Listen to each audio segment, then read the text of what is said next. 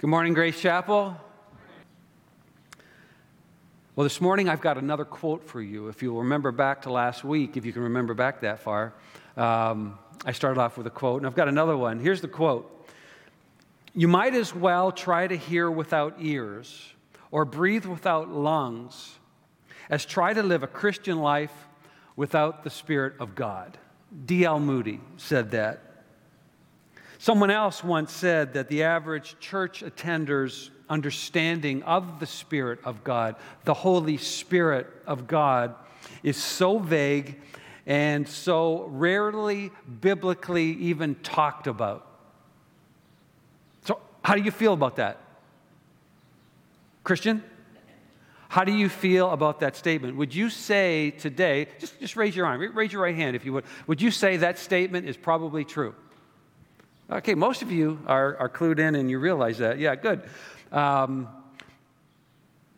don't have to put your hand up for this one or say anything, but what do you really know about the Holy Spirit of God? Like if I was to say, hey, Bob, come on up and tell us all that you know about the Holy Spirit of God. How many of you would be good with that? You didn't have to put your hand up, but okay. I want you to imagine a typical North American Christian having a conversation with, well, let's say a Jehovah's Witness, all right? I'm going to choose them today. I could have picked any group, but I'm going to say, though, it might go something like this. Jehovah's Witness, of course you know that the word Trinity never appears in the Bible, right? You know that, right? And you realize that, in fact, it's just an ancient myth. Christian,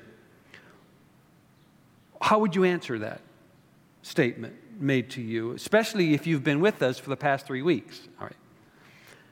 Well, you're correct that the word Trinity itself never does occur in the Bible. But the Bible clearly teaches, because Pastor Pete said it just last week, because the Bible clearly teaches that the Father, Son, and the Holy Spirit are three separate persons, yet one God, Jehovah's Witness. But the Holy Spirit, come on, it's merely God's active force in this world.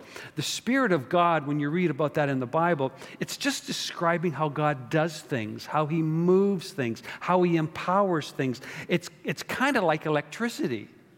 It's just like electricity. It's the power behind getting things done. But He's not even a He, it's an it. Is not a separate person. Christian, really? Well, I'm not too sure about that. This just doesn't seem to sound right, but I'm going to have to get back on you about that because I don't have an answer. I think that's how the conversation might go, that way. And whether we know it or not, whether we like it or not, non-Trinitarian groups who falsely claim to know Jesus Christ as their Savior are confronting Christians, spreading doubt and confusion amongst the Church of God with these kinds of issues and these kinds of arguments that we're going over this summer, especially with the Holy Spirit today. Every day, in person, if you have friends that you work with or have neighbors that are of that persuasion, but definitely in writings posted on the internet every day in response to things that are overtly Christian.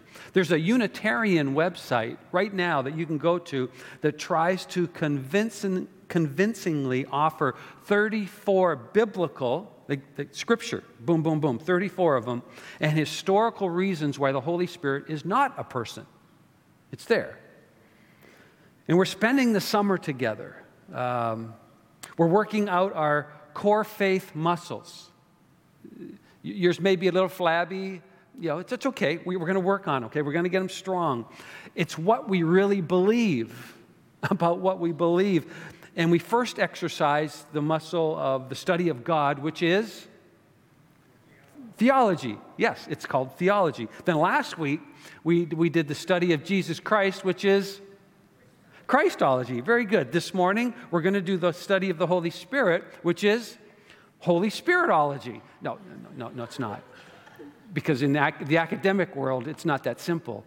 It's you have to use dead language, so it's pneumatology, which is the study of the Holy Spirit, which is the study of the Spirit. Pneuma means spirit. Why do we? I hear Latin's making a comeback.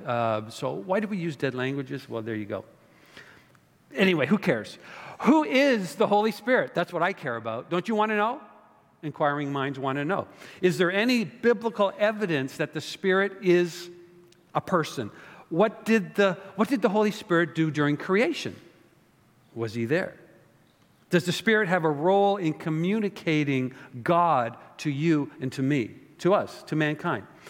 What's up with this thing I hear on all the Christian TV stations, which I really don't even watch, but about being filled with the Spirit and being indwelt with the Spirit of God? What's up with all of that?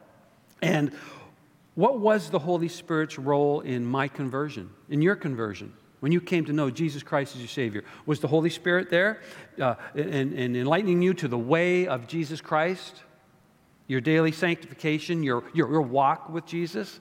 And what about all these spiritual gifts I'm hearing about? I got healing, I got prophecy, I got tongues, I got administration, I got pastoring, I've got all these gifts. They both have the word Spirit in them. You've got spiritual gifts, Holy Spirit. Is there a connection? I don't know. Well, first of all, first things first. The Holy Spirit's a person. The Holy Spirit is a person. The Holy Spirit is a member of the Trinity and therefore has to be a person. We looked at this just last week and 2 weeks before that, and it was exercise number 2 just a few weeks ago. The Spirit has attributes. The Holy Spirit has attributes found in God's Word that only a person can have. Let me just run through a list of them for you here. He has intelligence, and there's passages that go along with each of these. He has intelligence. He has feelings. Did you know that? He has a will. The Holy Spirit prays. The Holy Spirit does miracles. The Holy Spirit can be lied to. He can be insulted. The Holy Spirit teaches. The Holy Spirit directs. So I just want to pick 2 of those. All right, we'll pick 2 of them because we don't have lots of time. But the first one is the passage in 1 Corinthians chapter 12, verse 11. And Paul describes to us the Holy Spirit's role in distributing these things called spiritual gifts that you hear about all the time. And he says, all these spiritual gifts are empowered by one and the same, everybody? Spirit, who apportions to each one individually as he wills. The Holy Spirit decides. Did you know that? The Holy Spirit decides what gifts to give to each person. You, if you know Jesus Christ as your Savior, you placed your faith in Jesus Christ's death and resurrection, you have gifts that you possess, or at least one, okay? You've got at least one. You don't have any of the other gifts that other people might possess. You've got ones that are for you because the Holy Spirit willed it. And you're like, well, I don't like my gift. I want that gift over there. And it's like you got to say, well, how do you answer that? Talk to the Holy Spirit, okay? He gave you that gift because for a God only knows reason. That's why you have it. In other words, the Holy Spirit has a will, which is one characteristic of being a person. The second example, to go back to that list, is from Acts chapter 5, and it's verses 3 and 4, where the Holy Spirit is directly equated with God, the Father. Here in the early formation of the church, you've got Peter, and he's rebuking a couple, a married couple, who said that they had given more money than they had actually given publicly to the church, to the work of God. And Peter says, but Peter said, Ananias, because this is the head of the family here, why has Satan filled your heart to lie to the Holy Spirit and to keep back for yourself part of the proceeds of the land that you sold and now you're offering the money to the church? While it remained unsold, did it not belong to you? Of course it did. And after it was sold, was it not at your disposal? You could have done anything you wanted with that money.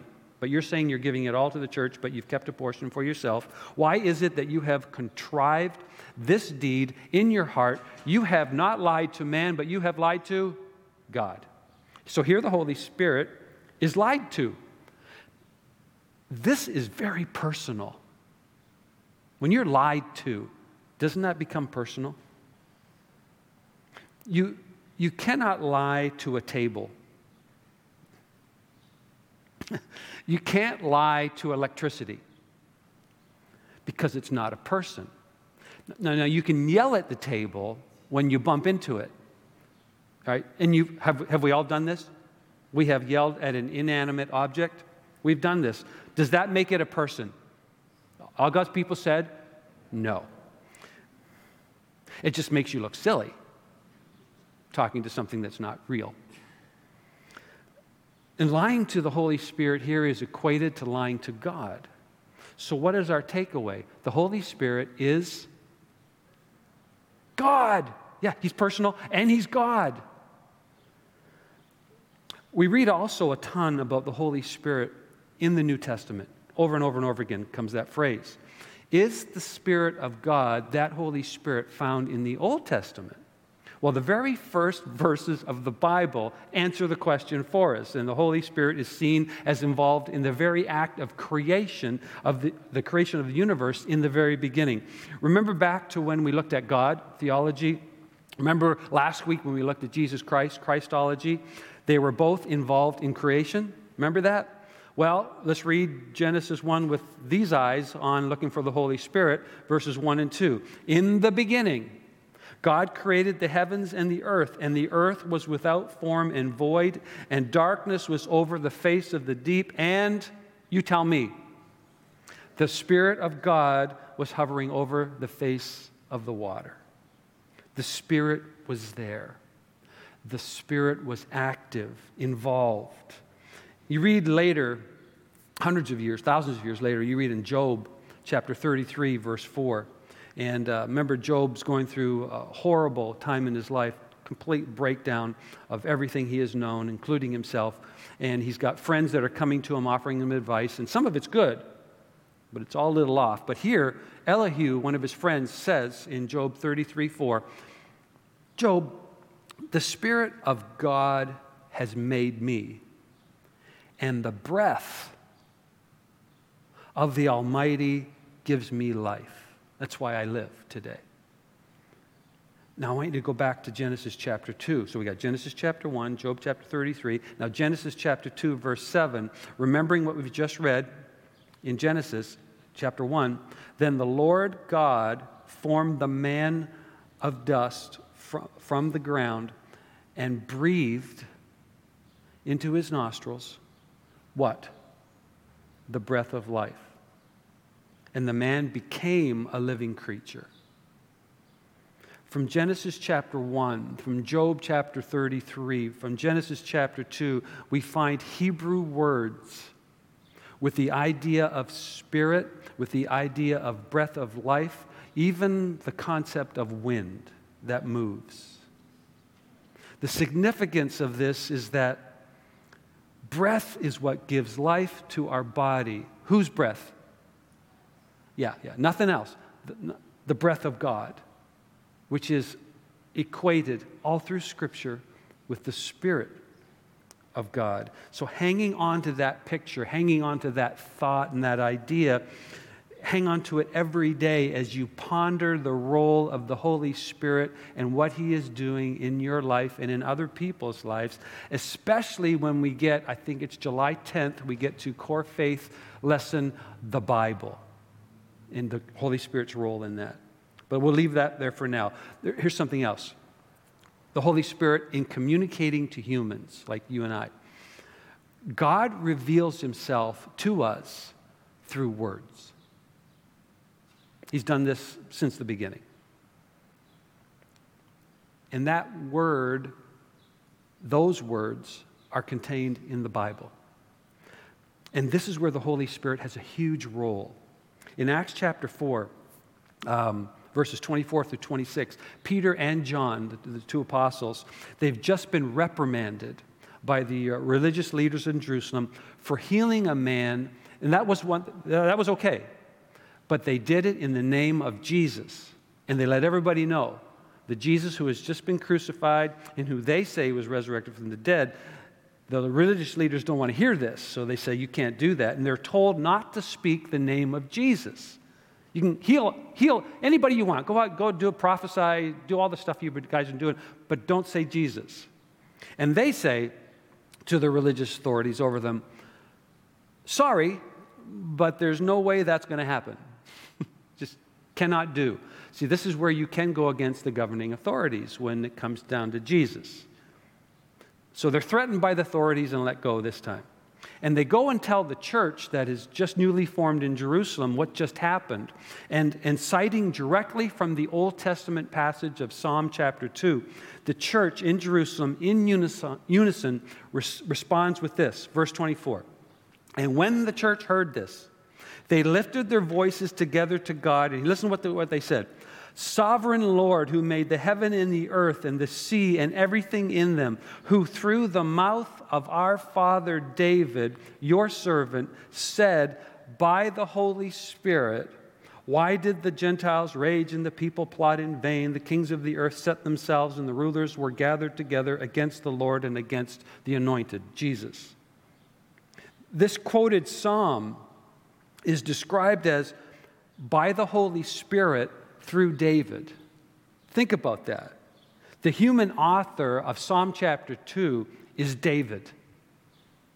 He's speaking, he's writing down, and he's being used to communicate God's message, but the Holy Spirit is the one who said it through David. It's pretty clear.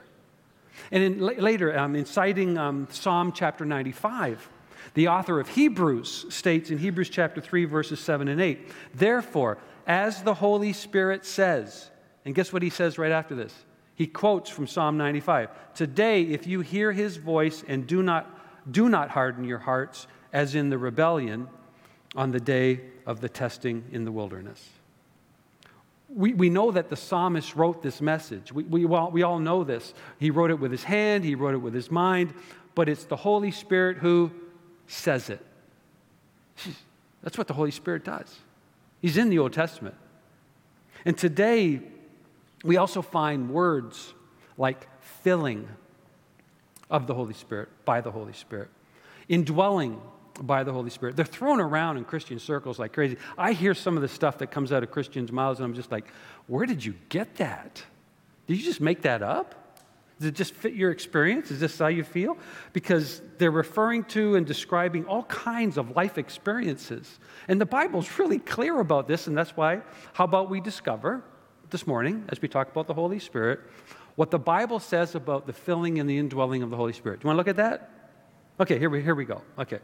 In the Old Testament, we read that the Holy Spirit filled, a better translation would have been took control of, filled up so that you're totally controlled by the Holy Spirit.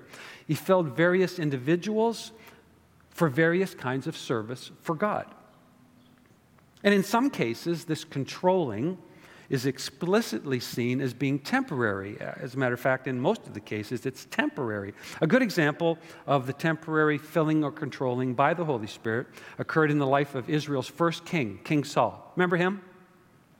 Yeah, it didn't end well for him, but started off pretty good.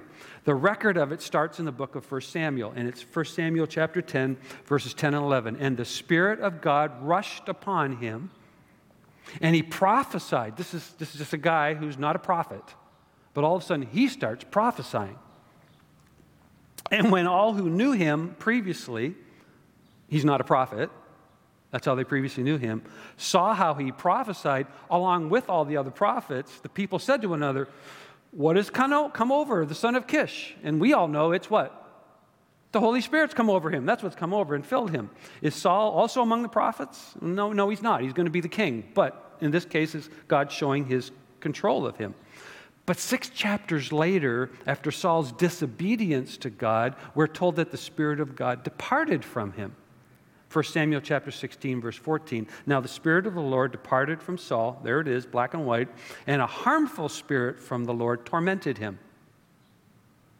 I don't want that, but we'll leave that for now. And apparently the next king of Israel, David, didn't want that either, and he learned from Saul's example. And after David's horrific, terrible sin of adultery with the woman Bathsheba, and a murder that he contrived to cover up the sin, he records a prayer that we get to read in Psalm 51:11, which, if it's like all the other Psalms, and I believe it is by the Holy Spirit. Cast me not away from your presence, and take not your Holy Spirit from me. David didn't want what happened to Saul to happen to him. He didn't want those consequences. David, we read in the historical record, had observed Saul in his torment from that harmful spirit. Remember, Saul actually called in David to play his harp and sing for him and to help ease his pain of suffering from what was going on. And David watched this. And David here begs God, knowing he deserves it, begs God not to take him there. And God answers his prayer. But these are temporary fillings. These are temporary, empowering, controlling moments by the Spirit of God during the Old Testament era. And they should never, please listen, they should never be used or confused with what you and I have today. This is different. You and I have the baptism of the Holy Spirit of God in our church age, which began in Acts chapter 2. That Old Testament filling and controlling should never be confused or used as an illustration of our permanent indwelling by the Holy Spirit of God today. His baptism, the Holy Spirit's, notice I called him a his, I called him a he. His baptism is our immersion. If you know Jesus Christ as your Savior, it's our immersion by the Holy Spirit into the blood of Jesus Christ. That had to happen. And that saves us. That washes us clean. That makes us holy before a holy God. That's why you and I can pray to Him anytime, anywhere. We can enter into His presence. It's by the blood of Jesus, what the Holy Spirit did. He baptized, He immersed us. That's what baptism means. Immersion into the blood of Jesus. His indwelling, the Holy Spirit, after He did that, took up permanent residence in my body. I can't even fathom that. God in me. Is He in you? His indwelling is a permanent act in the life of every believer in Jesus Christ. So every Christian can be assured that the Holy Spirit will never be taken away from them. Ephesians 1, it's a great passage on this. There's many, but here's one. Ephesians 1, 13 and 14. In Him, you also, when you heard the word of truth, the gospel of your salvation, and believed in Him, you were sealed with the promised Holy Spirit.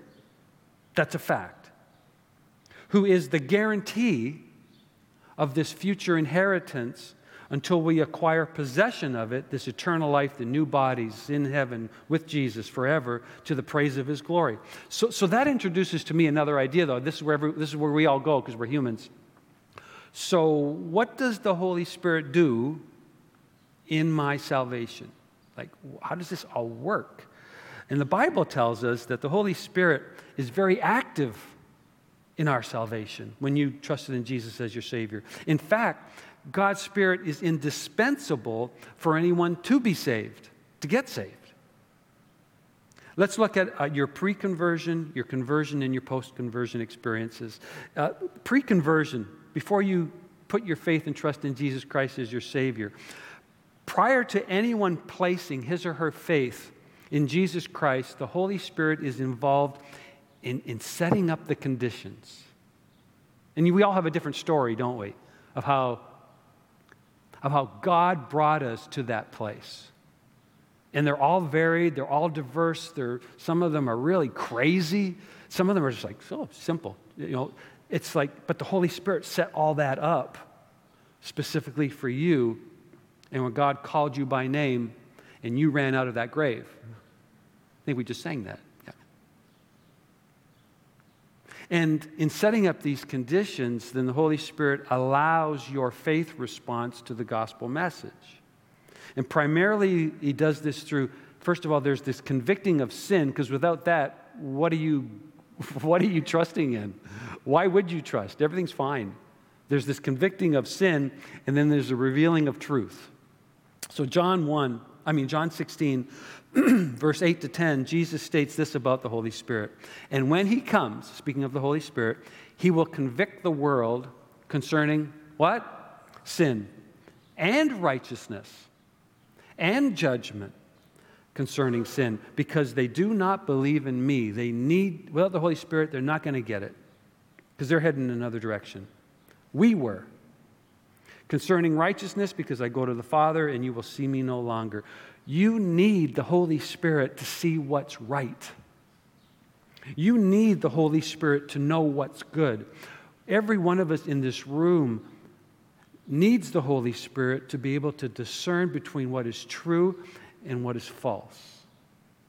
And it's pretty confusing out there right now. And we're also taught that the Holy Spirit speaks to individuals through the preaching of the gospel. This is how it happens.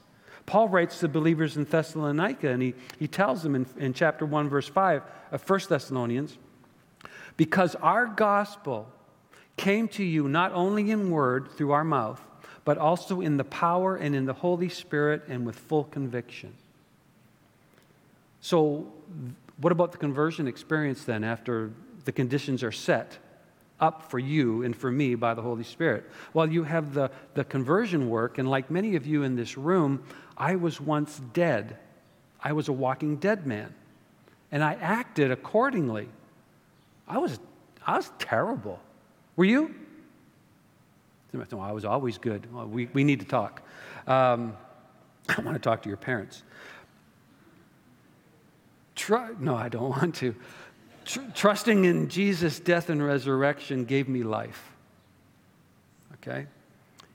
As I said, and as we sang, he called my name and I ran out of that grave. And this is described in the Bible as regeneration.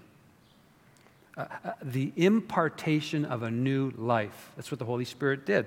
The washing that I received by the Holy Spirit for what we call a new birth, or we call it being born again, right? That's how Jesus describes it. This washing, this purifying that only the Holy Spirit can do through the blood of Jesus Christ, this obtaining of a new life is accomplished only by the Holy Spirit. That's the role he has. And Paul writes this letter to Titus, who's a young man shepherding a new church. And he says in Titus 3:5 that he, speaking of God, saved us, not because of anything we had done, not because of any work done by us, even in righteousness, but according to his own mercy, by the washing of regeneration and renewal of the Holy Spirit. That's what happened at my conversion, at your conversion. But we talk Christianese a lot, don't we? Like I am even right now, quite a bit. And in our Christianese church talk, you might hear that a believer in Jesus Christ is baptized into the body of Jesus by the Holy Spirit. And if you're not a churched person at all, you're like, what? What is that? Baptism, as I said, means immersion. This immersion is a one-time event in which, metaphorically speaking, Jesus Christ becomes our head, and we are joined with all other believers as fellow members of this mysterious, universal one body, which is Jesus' church. It's Christ's church. We are now God's children. We weren't before. We're adopted into his family. We were orphans before. And we're now Christ's church on this planet. In 1 Corinthians 12:13, God, as Paul put it this way, For in one Spirit we were all baptized, there it is, immersed into one body, Jews or Greeks, doesn't matter, slaves or free, doesn't matter, and all were made to drink of this one Spirit. This baptism and immersion by the Holy Spirit forms our union with Jesus Christ and each other. This is why we all have something in common. Every one of us. It doesn't matter what your educational background is. It doesn't matter what your upbringing is. It doesn't matter what part of the planet you were born on. It doesn't matter what your life experiences have been. You can walk into a church anywhere on this earth and belong, if it's a real church of Jesus Christ. And you can connect. It even goes beyond language. It's this baptism, this immersion of the Holy Spirit into Jesus is also closely related to his indwelling, as I said earlier. See, at your conversion, I was baptized into the blood of Jesus by the Holy Spirit, and the Holy Spirit also indwelt my life. It's just mind-boggling. Came into me somehow. And he continues living in me until Jesus comes back. So Paul reminds the Corinthian church in 1 Corinthians 3:16, don't you know, do you guys forget already? Don't you know that you are God's temple? What is God's temple? Well, it was in Jerusalem, right? It's where what? Blood sacrifices were made to make yourself clean before God. It's where God's presence was. Well, it's not there anymore. It was destroyed in 70 A.D. Jesus replaced the temple. And we're now told here that we are God's temple. Why? Because of the blood of Jesus. And God's presence is right here. And that God's Spirit dwells in you. Don't you know this? Don't you get it? And in Romans 8:9, Paul adds, you, however, are not in the flesh. You used to be. You used to be, but you're now in the Spirit. If, in fact, the Spirit of God dwells in you, so check it out, make sure. Anyone who does not have the Spirit of Christ does not belong to him. And there's that 3 in 1 again. The Spirit of God, the Spirit of Christ, the Holy Spirit. 3 separate persons, yet one. You could say that the indwelling Spirit is proof that you are a Christian. Do you ever wonder, can I lose it? Do you know people who struggle with that? Maybe it's you. In other words, would God ever let me go back to being dead? Because through the Holy Spirit I was made alive. Would he let me go back to being dead? Believers who are indwelt with the Holy Spirit are told that they are, we read this, that they are sealed with the Holy Spirit. Paul writes that, and he says in him, Jesus Christ, in Ephesians 1:13 and 14, you also, when you heard the word of the truth, when you heard the gospel of your salvation and believed in him, you were sealed